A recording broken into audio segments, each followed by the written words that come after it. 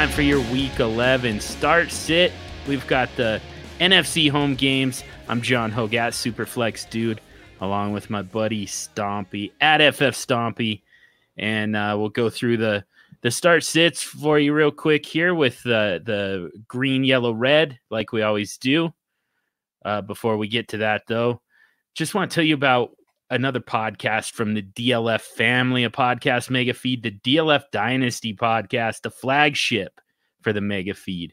Join the longest running weekly Dynasty fantasy football podcast in the industry as they analyze the game of Dynasty football with veteran hosts Dan Myler, Matt Price, and Ryan McDowell, seasoned professionals who know how to win and don't take themselves too seriously. The DLF Dynasty podcast team will keep you informed and entertained all year long. And real quick, Stomp, before we get into these, let's check in with our resident doctor, Ethan Turner, and get the injury report, and then you and I will get started. John Hogue at Superflex Dude here with Dr. Ethan Turner. He's at eTurnerFF_PT on Twitter, so make sure you're following him to keep up with all of the injury news and notes going into NFL Week 11. But Ethan, we're going to jump in here for the first part of our injuries and talk about the NFC home games a little bit. First of all, some new injuries that popped up just in the last week, and we'll start with Devonta Freeman, running back for the Falcons, who went out with ankle. You tell me what's up with Freeman and is when are we getting him back? We haven't gotten a whole lot on what's going on exactly with Freeman yet. What we have heard is that he's dealing with some type of foot/toe sprain. Could be a turf toe issue. Again, not a ton of information on this one yet, but we have heard that they're projecting him to miss about 2 weeks with this, which obviously made Brian Hill a pretty hot waiver wire target earlier in this week. But honestly, with the foot injuries, it's just like everyone else I talk about with these foot injuries. You should just expect it to take longer than what they initially put. 2 weeks is pretty generous if he's dealing with a toe or a foot injury. There's not a good way to rehab these types of injuries. They tend to linger. They tend to not heal as well as you'd hope.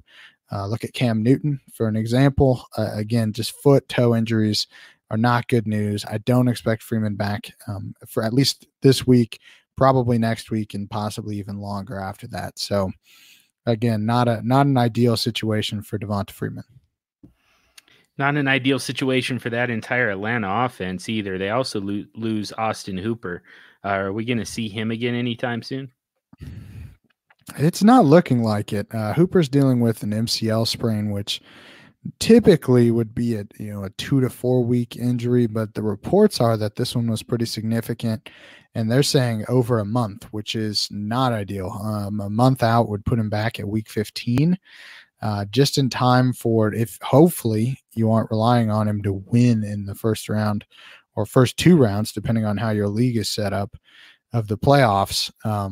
This is significant. I think he was leading the league in terms of tight end targets and receptions. So this is a major fantasy injury. This is not ideal for Hooper owners. Really not much on the team in terms of backups. I think Luke Stocker could have maybe some low end tight end 2 value, but he's mostly a blocker. I think this is going to come down to the pass catchers, your Julio Jones, your Calvin Ridleys, and then I guess Russell Gage is maybe a name to look out for in terms of guys who could be catching some passes now that Hooper is out. And all signs point to Brian Hill. Matthew Stafford. Now, so this one is always astounding to me.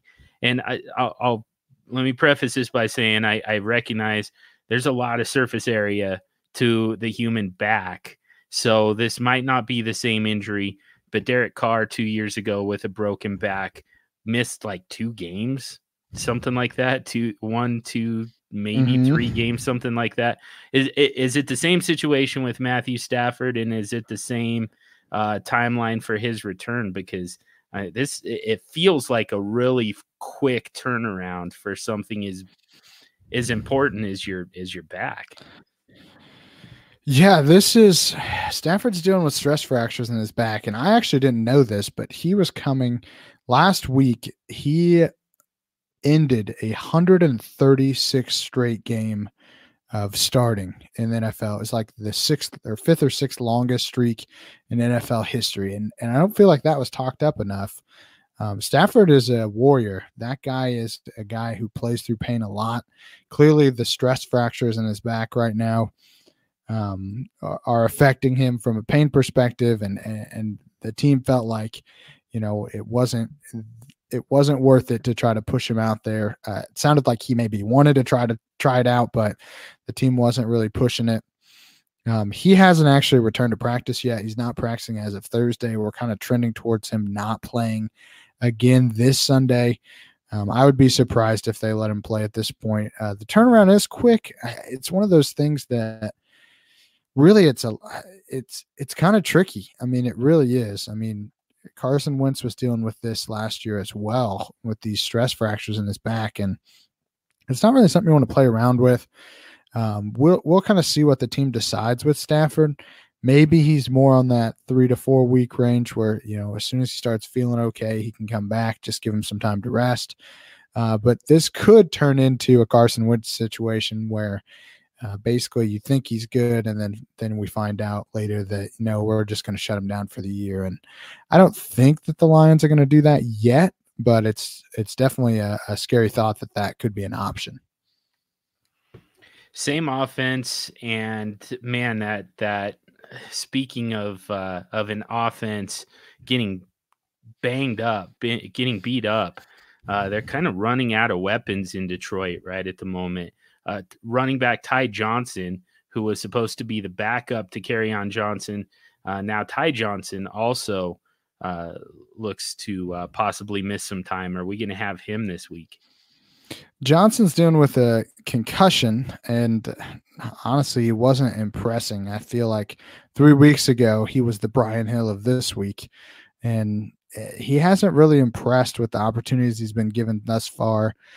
He is still technically in the concussion protocol, but he did get a practice in on Thursday, which is good for him playing. I still expect J.D. McKissic to see a jump in snaps this week. I don't know if for sure I don't expect Johnson to miss this game, but I just think with how ineffective he has been, this team is probably going to be playing from behind. I don't think the offense is going to score a ton of points without Stafford. And I think that plays more towards McKissic's game than Ty Johnson's. So we probably should have known that there was a lost season coming for Chris Herndon when he served the suspension, finally is eligible to return, and then is out with the hamstring injury. Finally gets on the field, and now it's right back to the injury list. What's the long-term outlook for Chris Herndon? Herndon is dealing with some broken ribs, and they actually placed him on IR, which I think is kind of surprising for a lot of people. Clearly, this is a significant injury. Anyone who's never had broken ribs before, the way that I would describe it is basically every breath you take hurts, and that is very hard to play through. So anytime you see a rib injury, I'm not surprised when they end up on the IR, just because it is incredibly painful. It takes time. The team is already basically out of contention. There's really no reason to push him back. This is just a lost season. It was from the beginning, and hopefully he can come back the right way this time, not using any illegal substances, and can be ready for 2020. And staying at the tight end position, and a guy that a lot of draft capital was invested into this guy, George Kittle, now on the injury report. Is he going to play on Sunday? And if not, how long are we looking at being without George Kittle? So Kittle has been dealing with a few injuries. He's dealing with some type of knee sprain. He's also dealing with some ankle issues. Again, very clouded reporting on this one. I haven't seen a whole lot of definitive, this is what is wrong with Kittle. Initially earlier this week, actually, Kyle Shanahan came out and said that he did not expect Kittle to play. So he basically ruled him out for this week at the beginning of the week. And I think Shanahan may have slipped up a little bit. Again, we talk about how there's no competitive advantage to telling your opponent that your best players aren't going to play. So Shanahan has since backed off of that and said, well, we don't know for sure if he's going to play or not, which is he should have taken that approach from the beginning.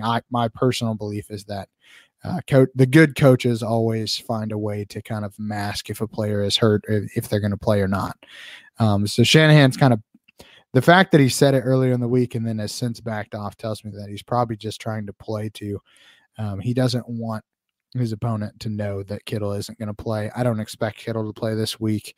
I think he's still just kind of banged up, and it sounds like early in the week the team didn't expect him to play, and it's pretty rare that the team is wrong about those things. If he felt good enough to say it earlier this week, there's probably some pretty good evidence behind him not being ready for Sunday.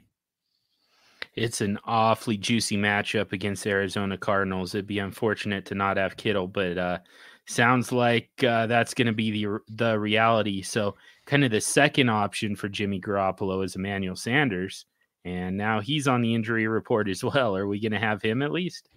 I don't know. This one, again, he's dealing with a rib/cartilage damage is all we've really heard so far. It isn't looking likely that he is going to play. Again, we're going back to the ribs like with Herndon. It hurts, and it hurts to breathe, and he didn't come back last week. I don't expect him to be ready, and if he is, I don't think he's going to be at 100%. Let's just update a few injuries real quick. It sounds like Darius Geis is finally going to get back on the field. Finally. Yeah. For the second game of his career in the NFL. It looks like we are going to see Darius Geis. Coming off a meniscus injury, he had a knee scope. They put him on IR, which I think, I think I spoke on this earlier in the season, that was surprising to me. Normally it only takes about 6 weeks. So he should feel pretty good at this point. He is set to return, second regular season game ever. I think the team is expecting him to split work with Adrian Peterson. But I think the value, and the reason I would say Geis still has some flex value, especially with bye weeks and things, is that Chris Thompson is dealing with a toe injury. It doesn't look like he is going to play. So and we know that AP hasn't always really been a reliable pass catcher. If we could see Darius Geis make a few plays through the air, I would be really happy as a heavy investor in Darius Geis in dynasty leagues. Not a great matchup with the Jets, but you've got to think that there's going to be some volume for the running game for Washington, as long as Dwayne Haskins is your starting quarterback. A couple more running backs who may or may not be on the field in not a great matchup anyways, but David Johnson and Chase Edmonds for the Cardinals, both looking at possibly missing this game. Do you think we get them this week? I do think we see David Johnson. He's dealing with kind of an ankle/back injury. This is what I would call a wear and tear injury for a running back. It's just kind of a little nick here, a little banged up here.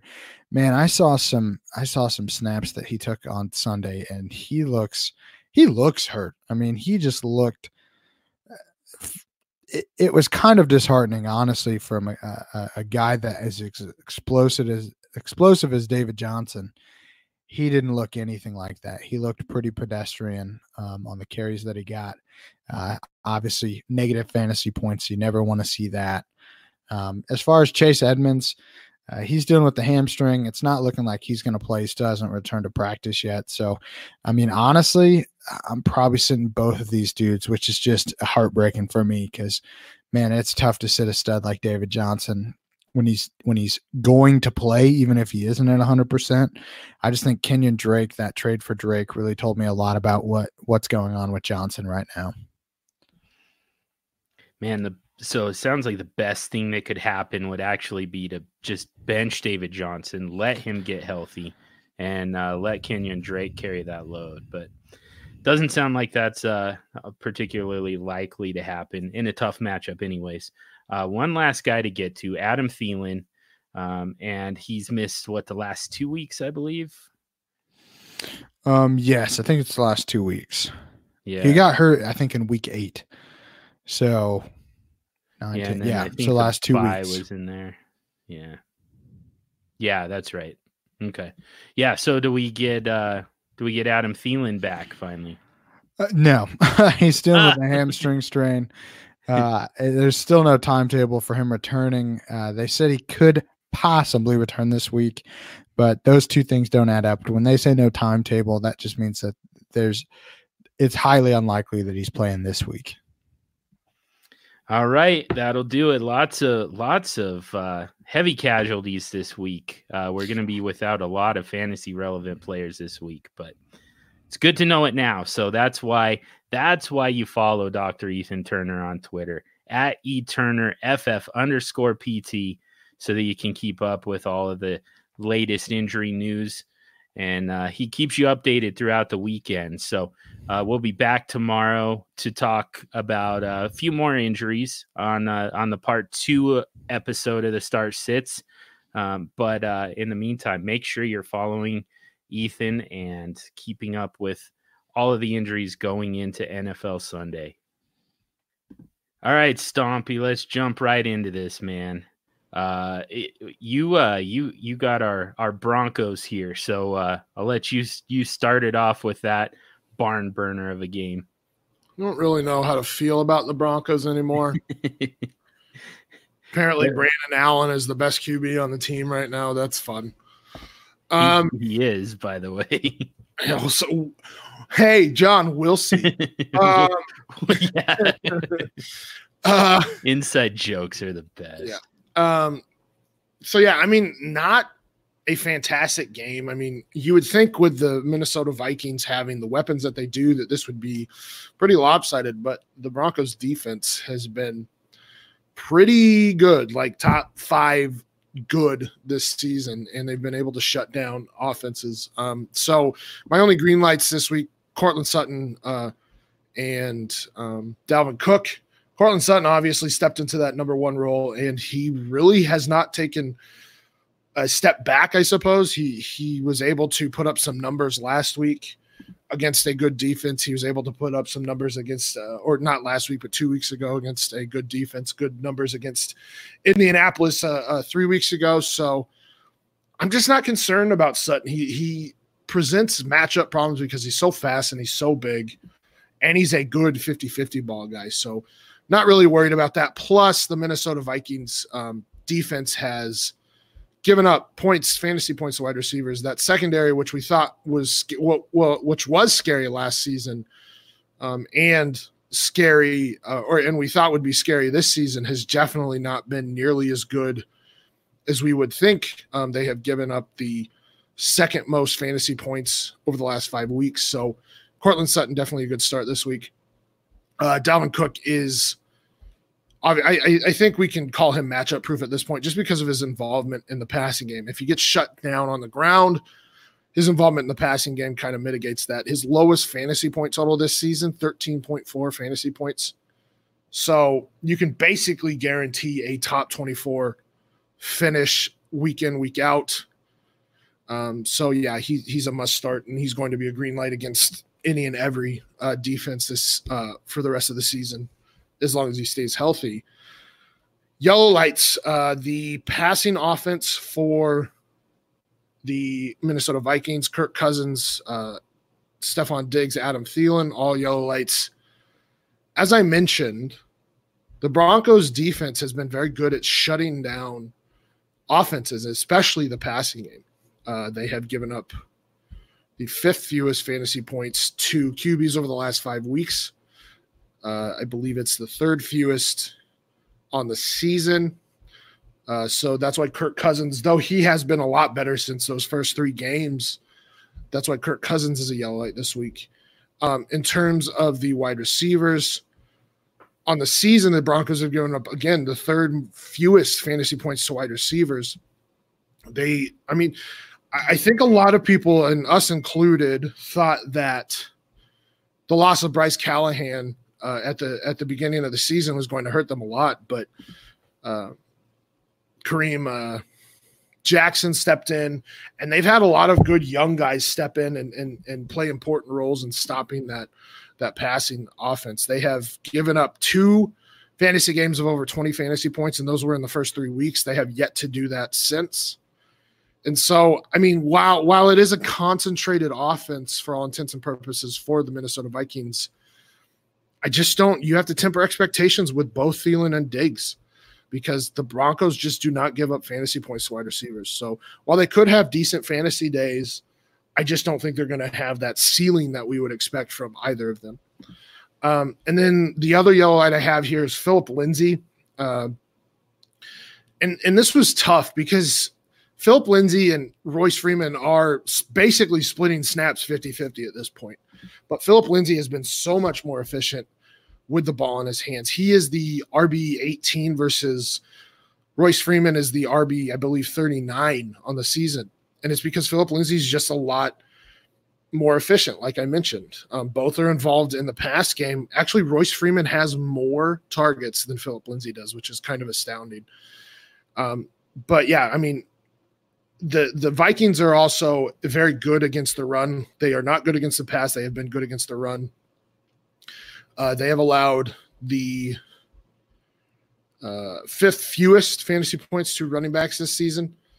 In terms of DVOA, they rank 5th against the run. So Philip Lindsay not only has to split time with Royce Freeman, but he also has to face a good defense. So that's going to limit his upside here. But I don't think you're going to sit Philip Lindsay unless you have a really good matchup. Somebody like Brian Hill, who we'll talk about here in a bit. Brian Hill has a fantastic matchup this week. So you might be sitting Philip Lindsay for somebody like Brian Hill. But other than that, you're just – I don't think you can really sit Philip Lindsay because of his efficiency.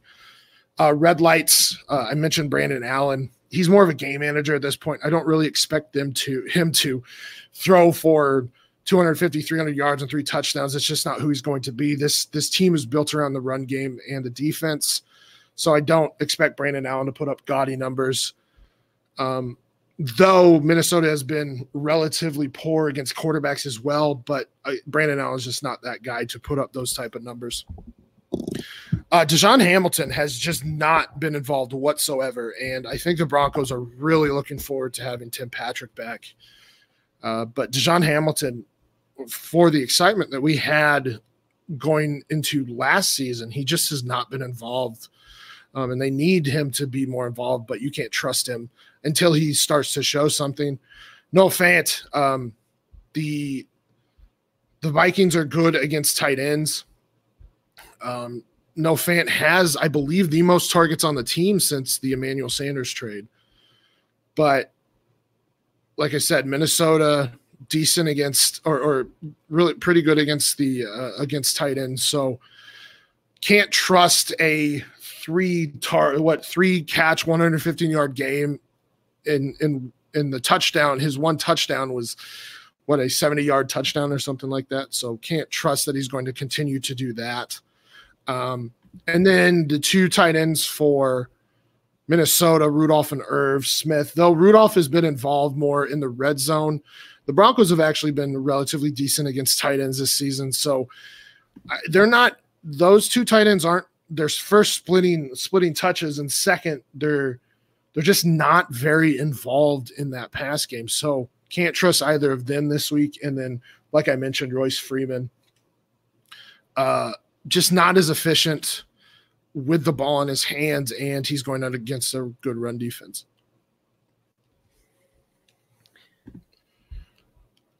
Man, it feels hard to imagine a whole lot of offense in that.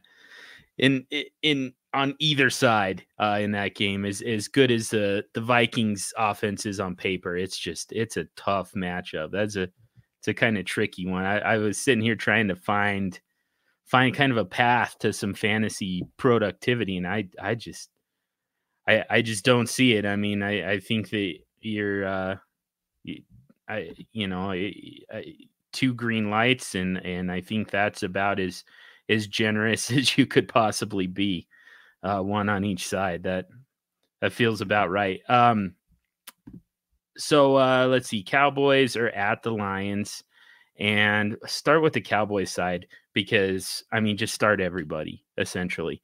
Dak Prescott, Ezekiel Elliott, Amari Cooper. To me, those are all top 2 or 3 options at their position. Ezekiel Elliott, very possibly the number 1 running back for the week. So, I mean, these are the greenest green lights possible. The last time the Cowboys played the Lions, Zeke went for 240 total yards and a touchdown. He's on a little bit of a drought here, getting in the end zone. It's been he hasn't scored in the last 2 games, but I think this is where they get him back on track. It used to be the case that the Lions secondary, you had to worry about who's matched up with Darius Slay. That's no longer the case. He just got absolutely abused by Allen Robinson, who to me is not even close to the talent of Amari Cooper. It's a must start game for Amari Cooper and by extension, Dak Prescott. And the fact that, the best the best cornerback, the best coverage is going to be on Amari Cooper, means that there's also a path of least resistance for Michael Gallup. They're all green lights for me. The only yellow light in that offense, Jason Witten, just because they're not using the tight end position nearly as much as we would like to see. Randall Cobb, even I'll give him a yellow light still, but he's a very sneaky start for me. I think this offense has all kinds of opportunities. The Lions are they're allowing the second most fantasy points to running backs. They're allowing the 12th most fantasy points to wide receivers. Everybody gets involved here. You might even see some Tony Pollard. I wouldn't start him, but in a pinch in those super deep leagues, I think that even Tony Pollard is going to be involved. No red lights on that side. On the Lions side, Kenny Golladay, I'll give him a green light. It's very dim, but we'll give him a green light just on volume. And there's a big piece of this that is still unknown. Matthew Stafford, whether or not he's going to play with back fractures, fracture is plural. I don't know how this is even a discussion at this point. With multiple spots in his back broken, there's still a chance that he plays, and if he does, I think that you elevate Kenny Golladay a little bit. Otherwise, if you're talking about Jeff Driscoll, we're going to bump Kenny Golladay down to a yellow light. Stafford, if he were to play, still rehabbing a broken back, we'll give him a yellow light. Dallas is allowing the 4th fewest fantasy points to the quarterback position and the 2nd fewest to the wide receiver position. The kind of the angles for the Lions would be the running backs and the tight ends. Dallas is allowing the 15th most fantasy points to running backs and the 4th most to tight ends. However, Ty Johnson still in the concussion protocol, not looking great for him to play. You're probably gonna see a lot of J.D. McKissick, and especially if you've got Jeff Driscoll as a starting quarterback, it's so easy for Dallas to just key in on the run, stop J.D. McKissick, and shut down this entire offense. We'll still give McKissick a yellow light, but if Matthew Stafford is your quarterback, I feel a lot better about J.D. McKissick than with Jeff Driscoll. Marvin Jones gets just barely gets a yellow light. I might even give him. I think I might change it and give him a red light. Again, the Cowboys are just the strength of their defense is in the secondary, allowing the 2nd fewest fantasy points to wide receivers. Let's get Marvin Jones on the bench if you can do it. TJ Hawkinson is a sneaky start as a yellow light, going up against the 4th worst defense against fantasy tight ends. A little beat up as well, but there's if there's a path for the Lions to get in the end zone, it's going to be through TJ Hawkinson. Yeah, I mean, I think Golladay has almost proven to be matchup proof at this point, even with Jeff Driscoll, because they faced a good defense against wide receivers, and he still put up decent numbers. So, I think you mentioned that it's still a good. It wasn't a great matchup last week, and I wouldn't have given him like a bright green light last week with Chicago. And you mentioned it that Galladay's just not. It's not a fantastic matchup, and he's got a backup quarterback. So, or a quarterback with a broken back. Either way. Yeah. So I can't disagree with anything there. The only one that's like iffy is who do you double on that team in terms of the pass catchers? Because you double Golladay and you have Marvin Jones, and Marvin Jones has proven that he can be a week winner with that 4 touchdown game. You double Marvin Jones, and Golladay is going to eat you alive. So that's my only catch there is like, is Marvin Jones a red light?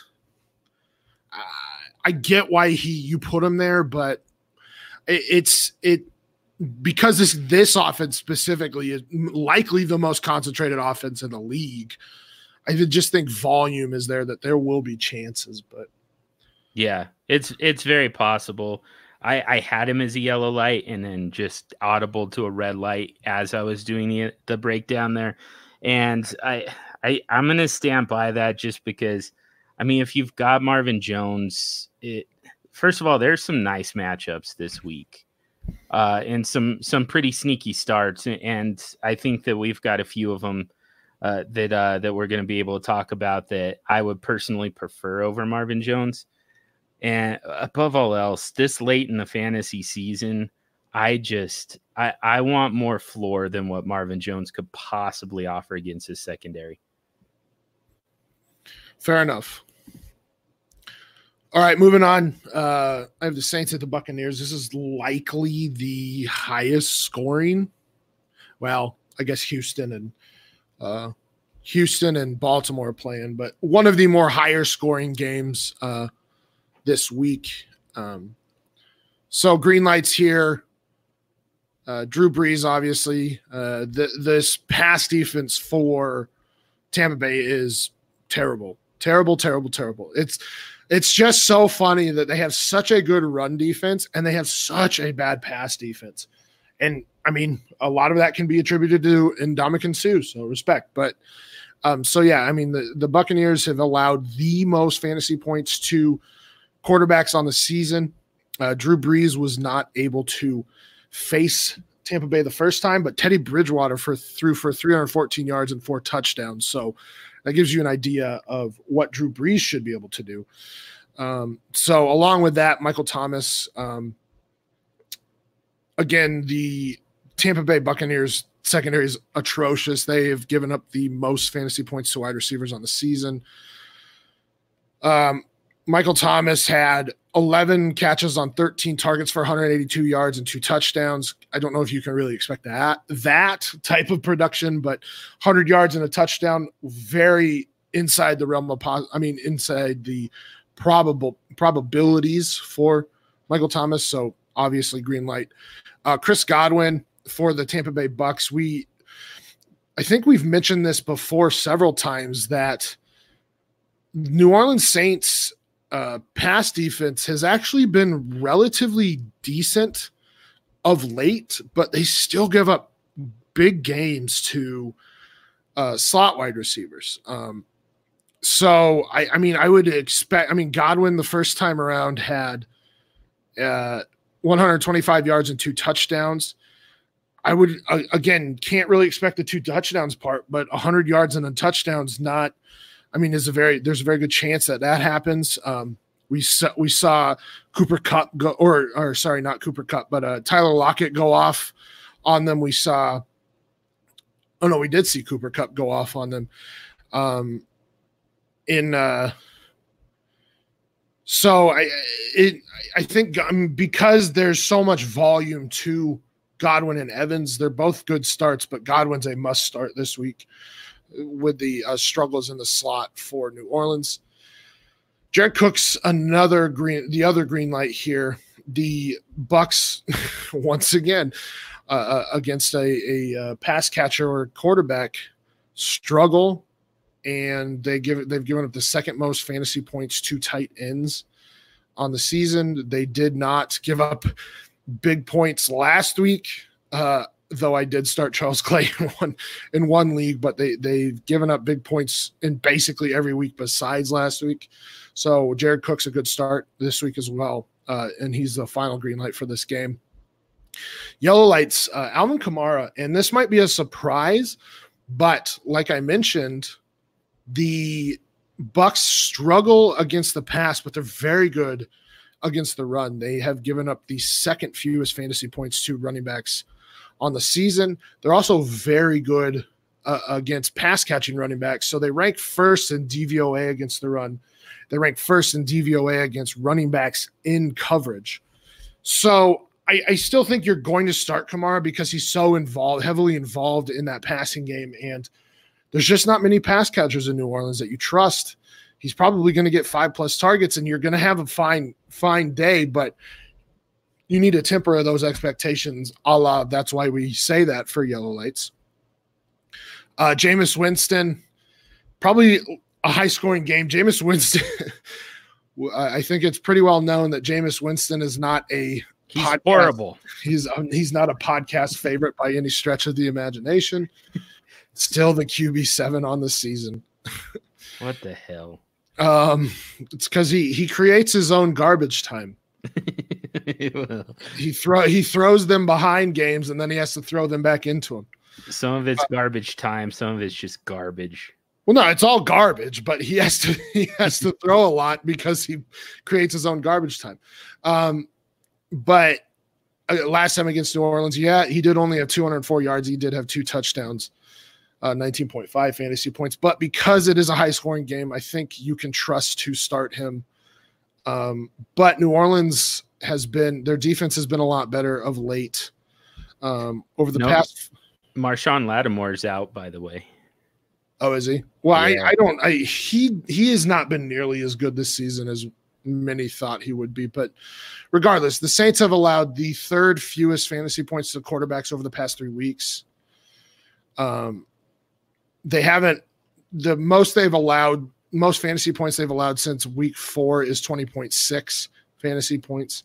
So I don't know if Jameis Winston is going to have a high ceiling here, but probably a 20+ fantasy point day, which I think you're perfectly fine with if you're starting him. So again, temper expectations, but you should be fine starting him if he is your starting quarterback. Unfortunately for you. And then Mike Evans, like I mentioned, but now that Lattimore's out, it might be Mike Evans needs to go green here. Yes, please. Mike Evans and Chris Godwin. And if that's the case, maybe Jameis Winston is too. God, I hate to admit it, but I think he probably he's pretty easily top 10. I think I guess it depends on your your standards, but I think for me that's probably a green light. I mean, even in a 5 interception game, he had a 24 fantasy point game. Yeah. So, I mean, he's had 4 straight 300+ yard passing days. One of those was a 400-yard passing day. So he's going to have to throw the ball. Evans, Godwin, and probably Jameis at this point are probably green lights. You're probably safe to start all of them. And then red lights, Latavius Murray, obviously he's only had 2 double-digit games when Kamara is healthy, and those were, I believe, both 10-point fantasy games. So not a lot to trust there in the first place, and then you face one of the best run defenses in the league. You need to sit Latavius Murray at this point. He is not Mark Ingram. Ronald Jones has seemingly taken over the starting running back position for Tampa Bay for whatever it's worth, but his maximum percentage of snaps played has been 53%. So he's still somewhat in a timeshare. Dare Ogunbowale is still playing. Peyton Barber is still playing. Peyton Barber got a goal line look last week and got the touchdown.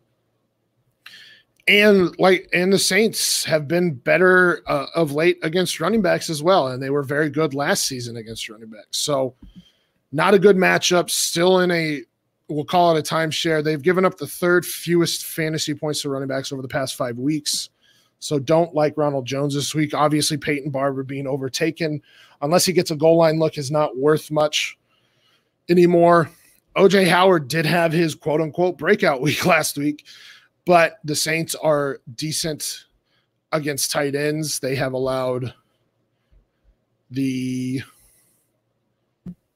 8th fewest fantasy points to tight ends over the last 5 weeks, so I don't think you can really expect a lot from OJ Howard this week. And then the other 2 pass catchers that would be worth anything, I guess, in New Orleans, Traquan Smith and Ted Ginn, not worth it this week. Despite the matchup, they just aren't involved enough. And so it's going to be Kamara, it's going to be Cook, it's going to be Michael Thomas for New Orleans. So those are all of my red lights. Nice. Jameis Winston is always an honorary red light for me. But with that being said, yeah, I mean, if he's on your roster for whatever reason, if you're still holding out hope, then yeah, I mean, this is about as good as it gets situationally. I mean, the thing with Marshawn Lattimore is first of all, he was kind of coming on before the injury. Second, he has just absolutely owned Mike Evans. It's so strange, but he owns Mike Evans. So having him out, all of a sudden, to me, Mike Evans might be. It would be a tough call for me between Mike Evans and Amari Cooper if I really had to make that decision. So yeah, it's hard not to like the Bucs this week, even though the quarterback's going to do something stupid. Jets are at Washington. I put it on the show sheet as the Washington R words for you, just for you, buddy. All right, here's the thing. All right, so the Jets are giving up the 12th most fantasy points to quarterbacks, the second most fantasy points to wide receivers. Not a great matchup for running backs and tight ends, but they're still it looks like they're top 12 against running backs, top 3 against tight ends. And then Washington, 17th most fantasy points to quarterbacks, 8th most to running backs, 14th most to wide receivers, 19th most to tight ends. There's holes on both of these defenses, but I don't have a single green light in this game. I don't trust the quarterbacks. That's the bottom line. And if I can't trust the quarterbacks, it's hard to imagine a competent offense, even the running game on either side. Le'Veon Bell is the closest I've got to a green light, but still, I mean, if you don't have a credible passing game, it's going to be really hard to keep the running game active, and they've had that problem over the last several weeks. So we're still going to give a yellow light to Le'Veon Bell here. Sam Darnold gets a yellow light, even though it's a decent matchup. Jamison Crowder gets a yellow light. Demaryius Thomas is actually a pretty sneaky start for me. He gets a yellow light. He's kind of emerged as one of Sam Darnold's safety blankets. So it's a decent matchup for all your Jets, but they're just you probably have better matchups. You probably have better starts. So if Brian Hill, for instance, and again we're gonna get to him, but Brian Hill easily starts over Le'Veon Bell for me. And there are a handful of guys kind of in that same range who I would prefer over Le'Veon Bell. So for that reason, Devin Singletary, Jordan Howard is probably a better start. Tevin Coleman, Damian Williams. These are all guys who you likely you've had access to them at some point, and they're going to be better starts this week than Le'Veon Bell to me. For the Jets, the biggest red light that I've got is going to be Robbie Anderson. He's kind of, I don't know if he's in the doghouse or if it's just, if he's got a foot out the door. I'm not totally sure what it is, but his usage has just plummeted in this offense. Jamison Crowder and Demaryius Thomas have emerged as the top targets. Le'Veon Bell still gets active in the passing game. And then tight end Ryan Griffin. Now that Chris Herndon's on IR, we can officially consolidate the tight end work to Ryan Griffin. He's kind of been the red zone threat. I don't trust any of those pieces to be particularly productive, but Robbie Anderson's involvement is just, at this point, has just completely tanked, and I have no interest in starting him. Probably even droppable in most in redraft leagues for sure, and in shallower dynasty leagues probably as well. The one angle is that he's a free agent after the season, so if you've got a way to stash him and see where he lands in 2020, otherwise though, feel free to drop Robbie Anderson, in my opinion. On the Washington side, again, not quite as much reason to believe that there are weaknesses in the defense. The quarterback and the wide receiver positions are definitely the Achilles heel for the Jets. The problem is you're talking about Dwayne Haskins, and he's got to support Terry McLaurin, Paul Richardson, and Trey Quinn in order for this to do anything. And we haven't seen any evidence yet that Dwayne Haskins is going to be a competent NFL quarterback. I mean, this story's far from written, but right now in week 11 of 2019, I want absolutely nothing to do with Dwayne Haskins or any of his weapons. Red light for Haskins, red light for Quinn. I'll give a yellow light to Terry McLaurin just on reputation, but he had 3 catches for 40 yards, I believe, last week. And that's kind of been his ceiling for the last 3 weeks. So not much of an angle for the passing game.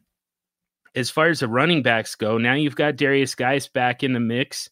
It sounds like it's going to be a split between Adrian Peterson and Darius Geis. You're not going to get a full workload from Geis just yet, not in his first game back from the injury. But you are going to get a decent dose of Darius Geis. So definitely enough to totally cannibalize Adrian Peterson. And on top of all that, it's just not a great matchup for running backs. It's not horrible, but the Jets are allowing the 23rd fewest fantasy points to running backs. It would take volume in order to really trust a running back going against that defense. And again, neither of these running backs is going to get it. Yellow light on Adrian Peterson, and that's pretty generous. Red light on Darius Geis. Let's give him a week and see. Let's let that workload build up a little bit before we consider Darius Geis as a start. And then sneaky start is Paul Richardson. He's right on the border for me between yellow light and red light, but he's been the preferred target so far for Dwayne Haskins. So just on volume alone, there's a chance that Paul Richardson puts together a double-digit fantasy day for you. So, I hate this game. I think it's probably the grossest game yep. this week. I don't think I necessarily vehemently disagree with anything here. Mm-hmm. I don't love anything on the Jets besides Lev Bell. And I don't even love Lev Bell. I just he's basically gets 85% of the running back touches. And so the volume is there. He's going to get a double-digit fantasy day. So probably, he is a green light because you're not going to sit him, but your expectations aren't that high. The ones I do disagree on, I hate Sam Darnold this week. The Washington has allowed the second fewest fantasy points to quarterbacks over the past 5 weeks. I'm going to read off since week 6, the fantasy points given up by Washington. and this has a lot to do with matchup too. A combined 14 or 15.4 to Ryan Fitzpatrick, Josh Rosen. Jimmy Garoppolo got 9.6. That was a bad those are that mud game, rain game. 14.5 to Kirk Cousins and 19.2 to Josh Allen. And part of that was he got a rushing touchdown. So they're not giving up a lot of fantasy points to quarterbacks right now. Sam Darnold has not looked fantastic since he's gotten back from mono, besides that Dallas game. And obviously that trickles down to the wide receivers. Crowder's probably a yellow light. Other than that, I just don't like anybody on the Jets in terms of their pass catchers. And then with Dwayne Haskins, I get not wanting anything to do with him, but the Jets have allowed the 7th most fantasy points over the past 5 weeks to quarterbacks. The last 3 weeks, they've allowed an average of 29.6 fantasy points. So if there's a game where Dwayne Haskins, quote unquote, breaks out, it's this game, or it should be this game. We'll see what happens. But I think he's got a lot better matchup than we've seen before. Why? You say that compulsively now. Yeah, no. But yeah, I just and I think and it sounds like they want to move Terry McLaurin around to get him open because they realize what kind of weapon he is. So I don't hate Dwayne Haskins this week. I don't hate Terry McLaurin this week. So honestly, you would yellow light Haskins. Yeah, I think so. I might be starting Haskins over Darnold this week. Now that's not saying much because this game just horrendous. But yeah, I mean, if you are in a lurch here, Dwayne Haskins is not the worst player to have or the worst quarterback to be starting this week. Yeah, ideally you're not starting either of those guys. I mean, what do we have? 2 teams on bye this week? Is it 2 or 4 this week? So you have Green Bay. I don't know. Yeah, I don't remember off the top of my head, but yeah, I mean, chances are you've got better options than both of those guys. I mean, unless you have like Andrew Luck and Ben Roethlisberger. Yeah. And you're like SOL, but well, here's one for you: Ryan Finley or Dwayne Haskins. God, I was just thinking about Finley's at Oakland. Yeah, I'm starting Finley in a SuperFlex this week. Yeah, and that's a good question. That's a tough one. What about Brandon Allen or Dwayne Haskins? I would probably pick Dwayne Haskins. Okay. All right. So I mean, you definitely are higher on Haskins than I am, because I would take Brandon Allen in a bad matchup. Well, and it's mostly because of what we've seen from the Jets. I mean, they've allowed 28.8 to Gardner Minshew, 26.6 to Ryan Fitzpatrick, and the 33.4 to Daniel Jones. So it's not like world beaters that they're giving these fantasy points up to. 2 rookies and then a journeyman who apparently just doesn't want to tank. So that's my big thing is like, okay, well, I mean, if there's going to be a matchup that he can break out, it's against the New York Jets. Yeah. Yeah, definitely fair. Yeah. Yeah. We could go on and on with that one, but so basically on that, just start Lev Bell and probably Terry McLaurin and then screw everybody else. Yeah, and and like I said, I mean, I think Darnold is a yellow light. It sounds like for you, Haskins is a yellow light. So I mean, in SuperFlex, if you're desperate, those guys are startable. And if you feel if Sam Darnold is startable, I think Jamison Crowder and Demaryius Thomas probably are too. But again, you're scraping the bottom of the barrel. Yeah, right.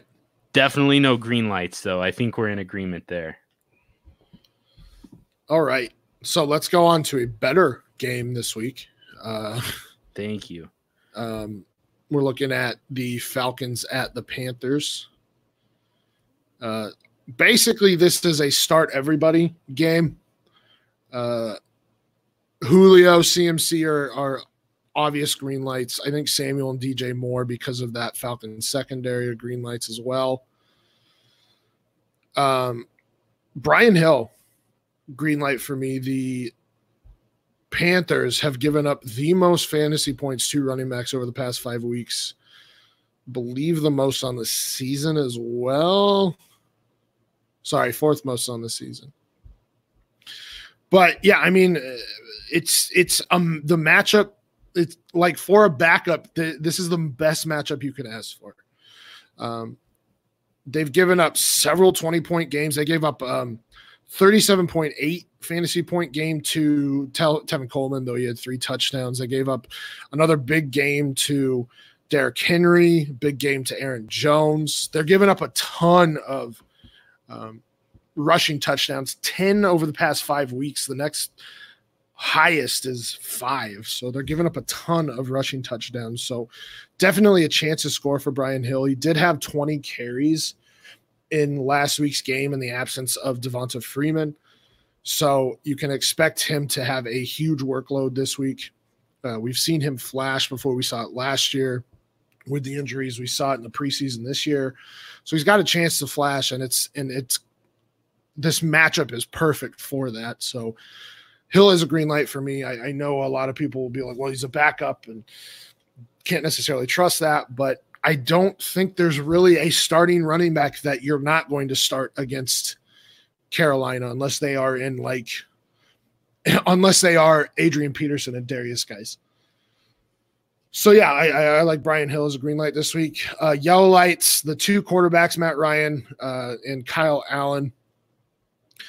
Probably I think Allen's borderline green light, but it's Kyle Allen. Like he's not burning or putting the world on fire. Like he's been fine. He's winning games, but on the back of Christian McCaffrey.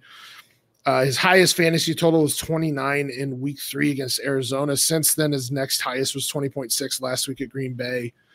He's not relied upon to throw a ton.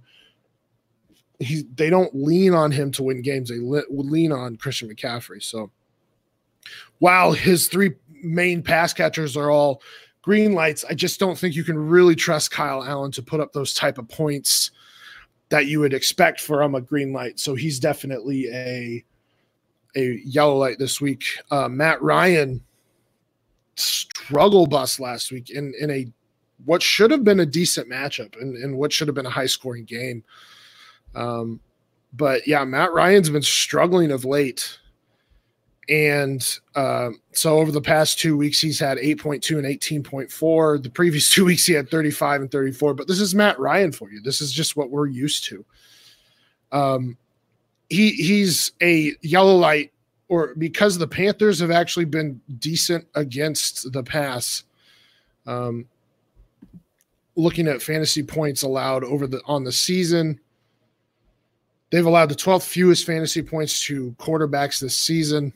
They have allowed a couple big games, but overall they've been pretty decent against quarterbacks. So that's why Matt Ryan is a yellow light this week. He's probably going to have a good game, but I mean, with the matchup and with some injuries on that side in his pass catchers, with Devonta Freeman out, with Austin Hooper out, there's some questions around him. That's why I've put him here as yellow light. Calvin Ridley, I think a lot of people thought you could expect a lot more from him this year, but he's been up and down again. But with Austin Hooper out, he should be looked at a little bit more. We'll see what happens. God damn it, John. But yeah, I mean, I think he will have a decent game from the slot there. Like I said, he should get a few more targets with Austin Hooper down. Greg Olsen, also a yellow light, the Carolina Panthers tight end. Atlanta has not been good against any of the pass catchers, really. Though they have given up they're basically middle of the pack against tight ends. Greg Olsen did have a good game last week. So I think that you could probably expect a decent game from Greg Olsen, but he just doesn't have the potential for that ceiling that he once did. then the only yellow or red light I really have in this game is Luke Stalker, because I don't know if Matt Ryan's going to trust him as a fill-in for Austin Hooper.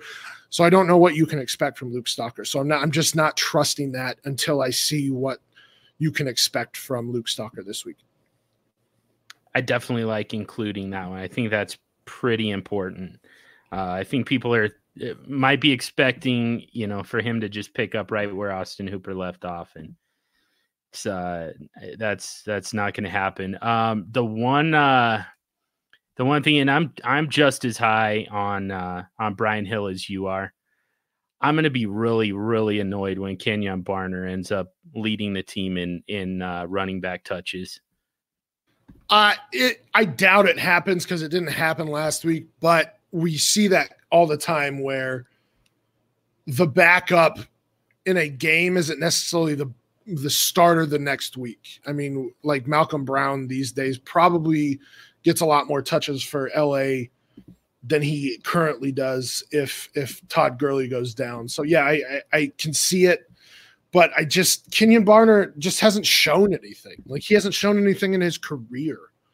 So it would be ridiculous. But then again, it's Dirk Cutter, so I have no idea. Yeah, exactly.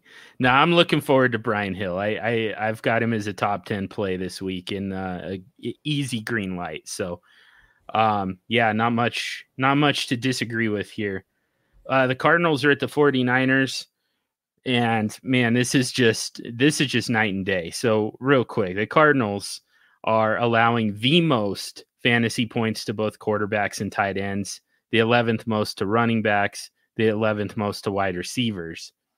Meanwhile, the 49ers are giving up the second fewest fantasy points to quarterbacks, the fewest to tight ends, the third fewest to running backs, and the fourth fewest to wide receivers.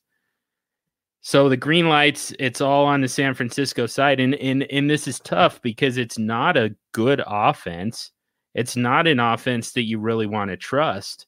But the matchup is just so juicy that Jimmy Garoppolo still gets a green light only in SuperFlex. 1 QB, I would still give him a yellow light, even in the best possible matchup here. But I'll give him a green light. It's also tough without George Kittle to trust Jimmy Garoppolo. It sounds like George Kittle is going to miss this game. I think he was officially ruled out. So Jimmy Garoppolo, without his top option, he still gets a green light. It's just that good of a matchup. Because he gets a green light, Emmanuel Sanders also gets a green light. Now he's the target monster with George Kittle on the sideline. And then Tevin Coleman's going to get a green light as the top back. That's what Kyle Shanahan and the 49ers want to do, is run the ball. So Tevin Coleman's in for a pretty good workload. By the way, Raheem Mostert, so Matt Breida likely misses this game. Raheem Mostert is also going to get a really pretty good workload in a good matchup here. So I've got a yellow light on him, but it's for a running back too, it's awfully close to a green light. And he's definitely the sneaky start of the week for me at the running back position. It's a guy that you can, in a pinch, go pick him up off of waivers. He's going to be on waivers in a lot of leagues, and he can be a plug and play for you. I think he's going to be pretty productive. Yellow lights, though, that's where the Cardinals the names finally start to come up for the Cardinals. Kyler Murray, will give him a yellow light, even though he actually looked pretty good 2 weeks ago against the 49ers. He threw for 2 touchdown passes, and not only that, he was extremely accurate. He going down the field to particularly Andy Isabella, but that was before Christian Kirk came back. So we're also going to give a yellow light to Christian Kirk, the top option for Kyler, and just on the idea that he can come up with a continuation of what he did 2 weeks ago. You also get that rushing upside from Kyler Murray that puts him in that yellow light category, where normally a quarterback's going to get a red light against this defense. everybody else, and then Deebo Samuel for the 49ers is going to get a yellow light as the second option. Seems like he's officially overcome Dante Pettis as the number 2 wide receiver for Jimmy Garoppolo. It's a very nice matchup for wide receivers. We'll give Deebo a sneaky flex consideration, particularly in those deeper leagues. Everybody else is getting red lights, though. David Johnson just does not look any good at all, but he's still getting the majority of the work. It takes away from the ability of Kenyon Drake to get anything going and to get into any kind of a rhythm.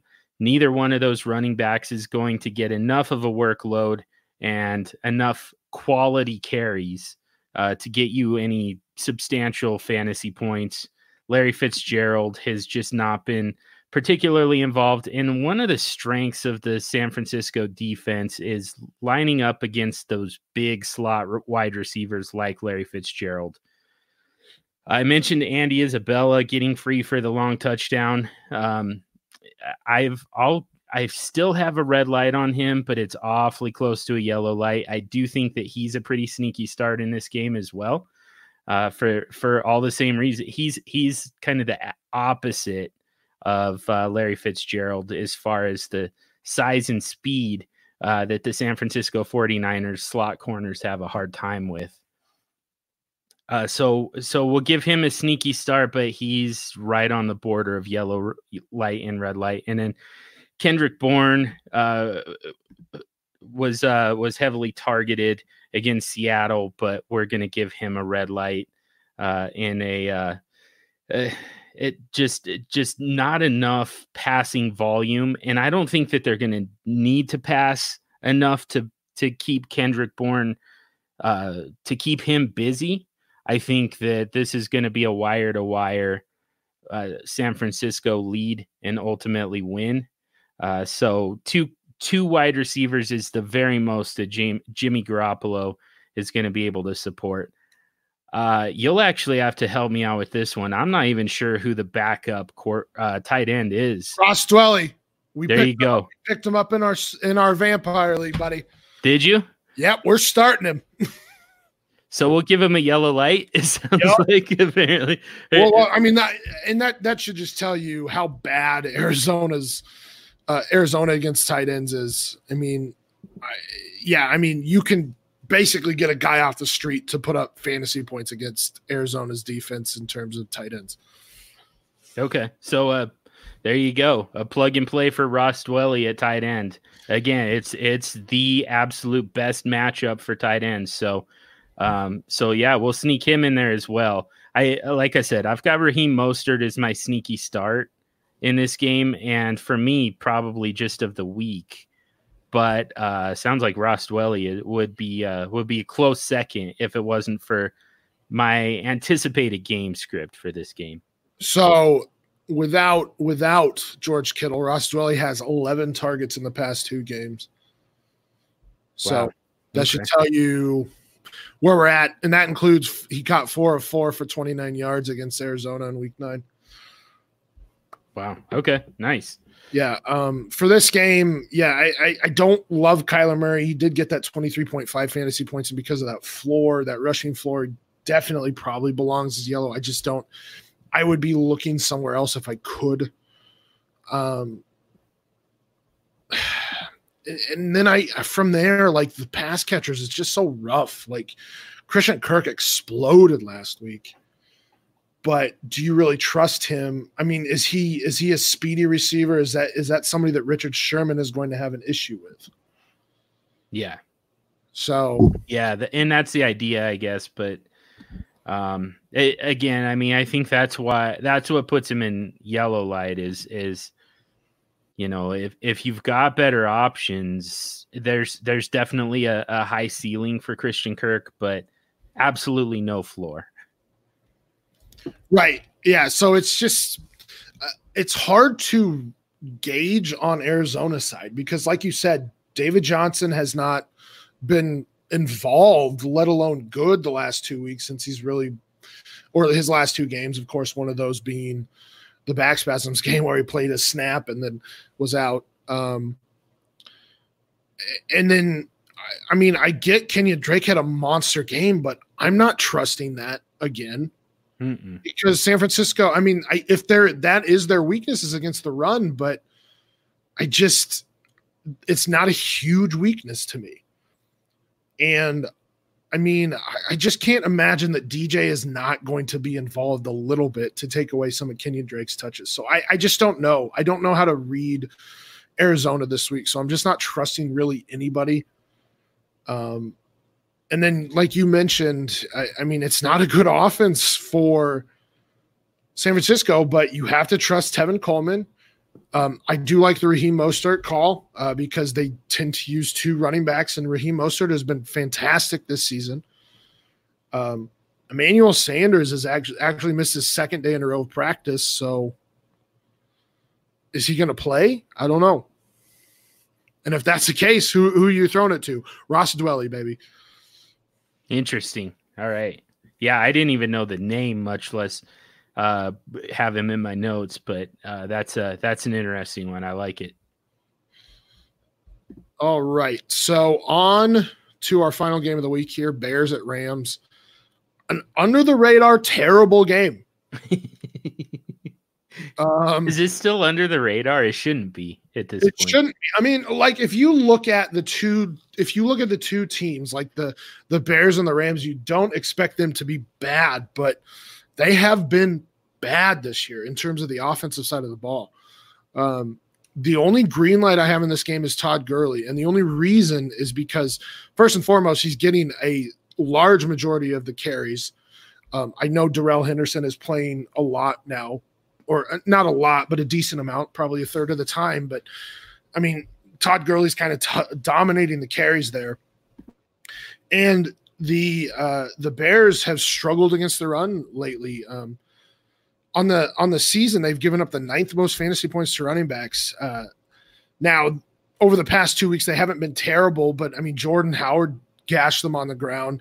Jordan Howard and Miles Sanders gashed them on the ground.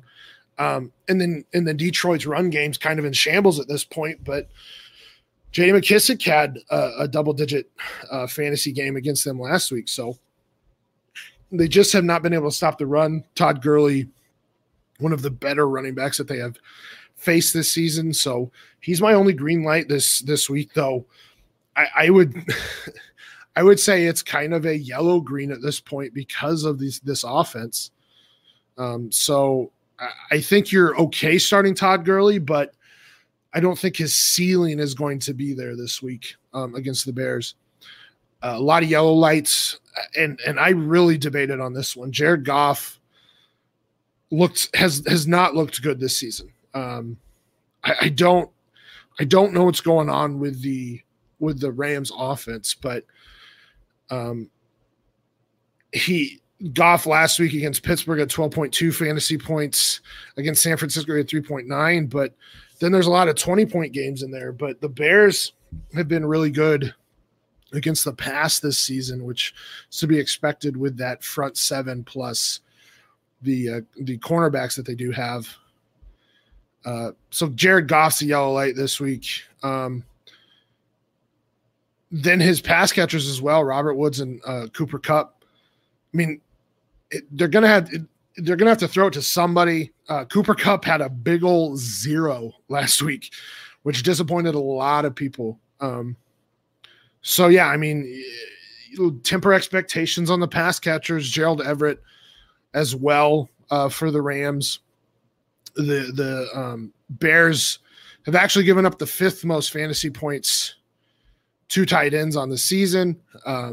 They've been worse of late against tight ends, so Gerald Everett could have a decent game. He's been much more involved in the pass game this season and tight ends in general have than they were last season. So I don't mind Gerald Everett at the start, but again, anybody in this passing offense for the Rams, you need to temper expectations on. The only and this is the highest ranked, I guess, Bear is Allen Robinson, despite his quarterback had a fantastic season. So yeah, I mean, Allen Robinson's the only yellow light here. He is going to have to face Jalen Ramsey, obviously, but I think there'll be enough volume that he should have an okay day. He won't have the ceiling, obviously, facing Jalen Ramsey. Thus, he is a yellow light. A lot of red lights, though. Mitchell Trubisky, and I know what you're going to say here, but shut up. Make me. David Montgomery. Well, okay, so let's go through this. So the Rams, for Mitchell Trubisky, the Rams have allowed the 10th fewest fantasy points to quarterbacks. Mitchell Trubisky just has not had a good season whatsoever. So you can't really trust Mitchell Trubisky against this team or against the Rams, this defense. David Montgomery, the Rams have allowed also the 10th fewest fantasy points to running backs on the season. Over the last 5 weeks, they've allowed the 7th fewest fantasy points to running backs. So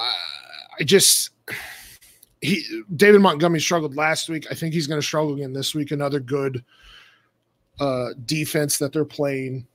He struggled last week against the Detroit Lions, who have a terrible defense against the run, by the way.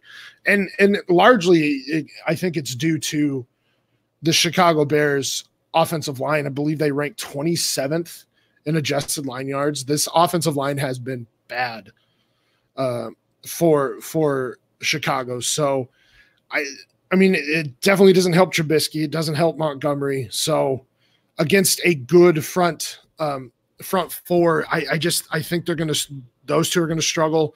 Anthony Miller, I don't know. I don't know what happened this year. Obviously the pass offense has struggled for Chicago, but Miller is just falling off a cliff. He makes appearances here and there, but nothing you can trust weekly. Taylor Gabriel has those 1 or 2 games every year that gives you hope, but then the rest of the year he's just not startable whatsoever. Trey Burton, though he had a fantastic season last season, has not been good this season. Tariq Cohen has gotten fewer and fewer touches, fewer and fewer snaps for whatever reason. I have no idea what Matt Nagy's doing. I honestly think that Mitchell Trubisky needs to be benched. But it seems to be there's an ego thing there with Matt Nagy. So this is honestly going to be an ugly game. I really do expect the Rams to win here, but I don't know if there's going to be a lot of scoring here. Yeah.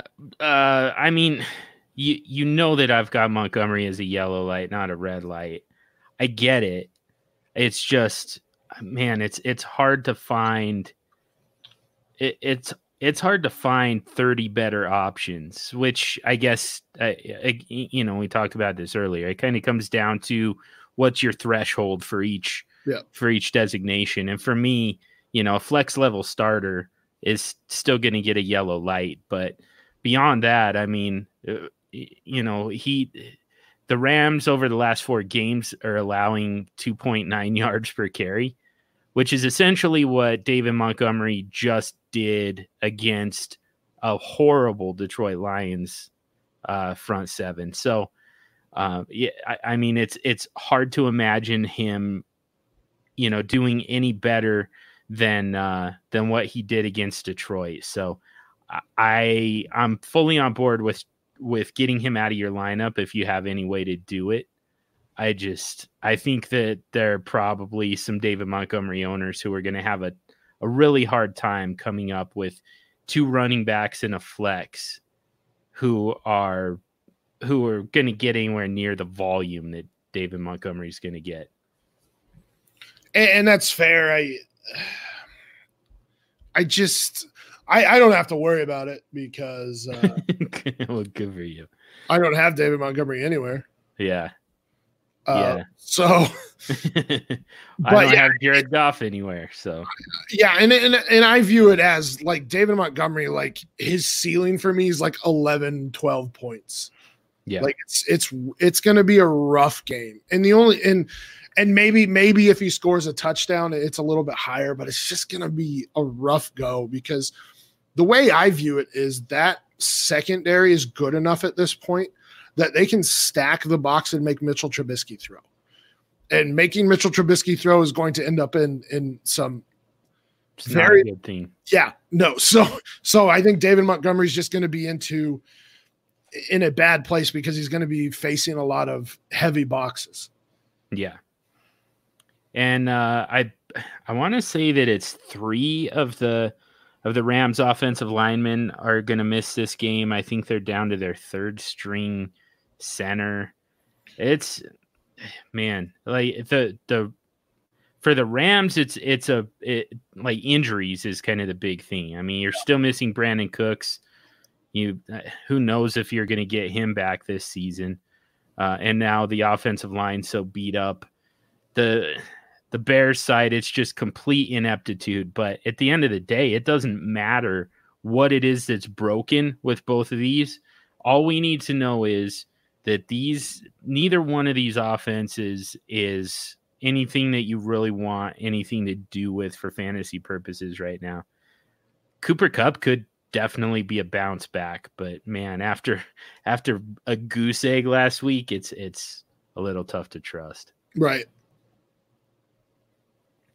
All right. Well, that'll do it for part 1, though. Those are all the NFC home games. We actually have another one on part 2 as well, just to balance things out a little bit. So we'll be back with part 2 tomorrow. That's actually going to be James the Brain and the Big Irish John McGlynn. And then, of course, the injury report with Ethan Turner. So make sure to check that one out. Otherwise, good luck in week 11.